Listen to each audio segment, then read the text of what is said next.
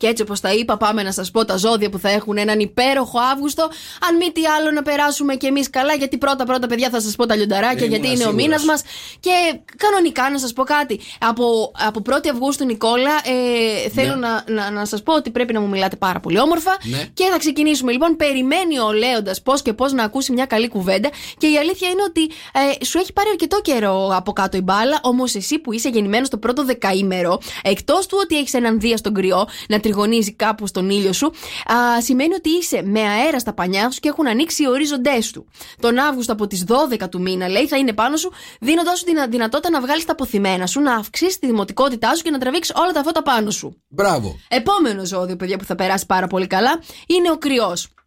Λέει, του πρώτου δεκαημέρου παραμένετε ένας από τους μεγαλύτερους πρωταγωνιστές του καλοκαιριού. Η τύχη και οι ευκαιρίες θα είναι στο τσεπάκι σας. Έρωτας, δημιουργία και διασκέδαση θα φροντίσουν για το δεύτερο δεκαήμερο. Δεν θα αφήσετε για τίποτα όρθιο. Έρωτας, δημιουργία, διασκέδαση. Όλα μέσα τα έχετε. Πουθενά η δουλειά. Και τελευταίο ζώδιο, παιδιά, γιατί 3 είναι τα ζώδια που θα περάσουμε έναν υπέροχο Αύγουστο, είναι οι Δίδυμοι. Τα ίδια λοιπόν και για τους Διδύμους του πρώτου δεκαημέρου θα περάσουν ωραίες στιγμές με συγγενείς και φίλους. Θα κάνετε τις βόλτες, τις εκδρομές σας, ενώ θα γνωρίσετε και κάποιο αξιόλογο άτομο και θα υπάρξει έτσι και ένα ειδήλιο, αφού θα τραβήξετε τα βλέμματα πάνω σας με το κέφι, τον μπρίο και τη φρεσκάδα σας. Μάλιστα, επιτυχία λοιπόν αυτά τα 3 ζώδια. Δίδυμοι, Κρυοί και Λέοντες. Ωραία, συγχαρητήρια παιδιά, να περάσετε πάρα πολύ ωραίο τον Αύγουστο.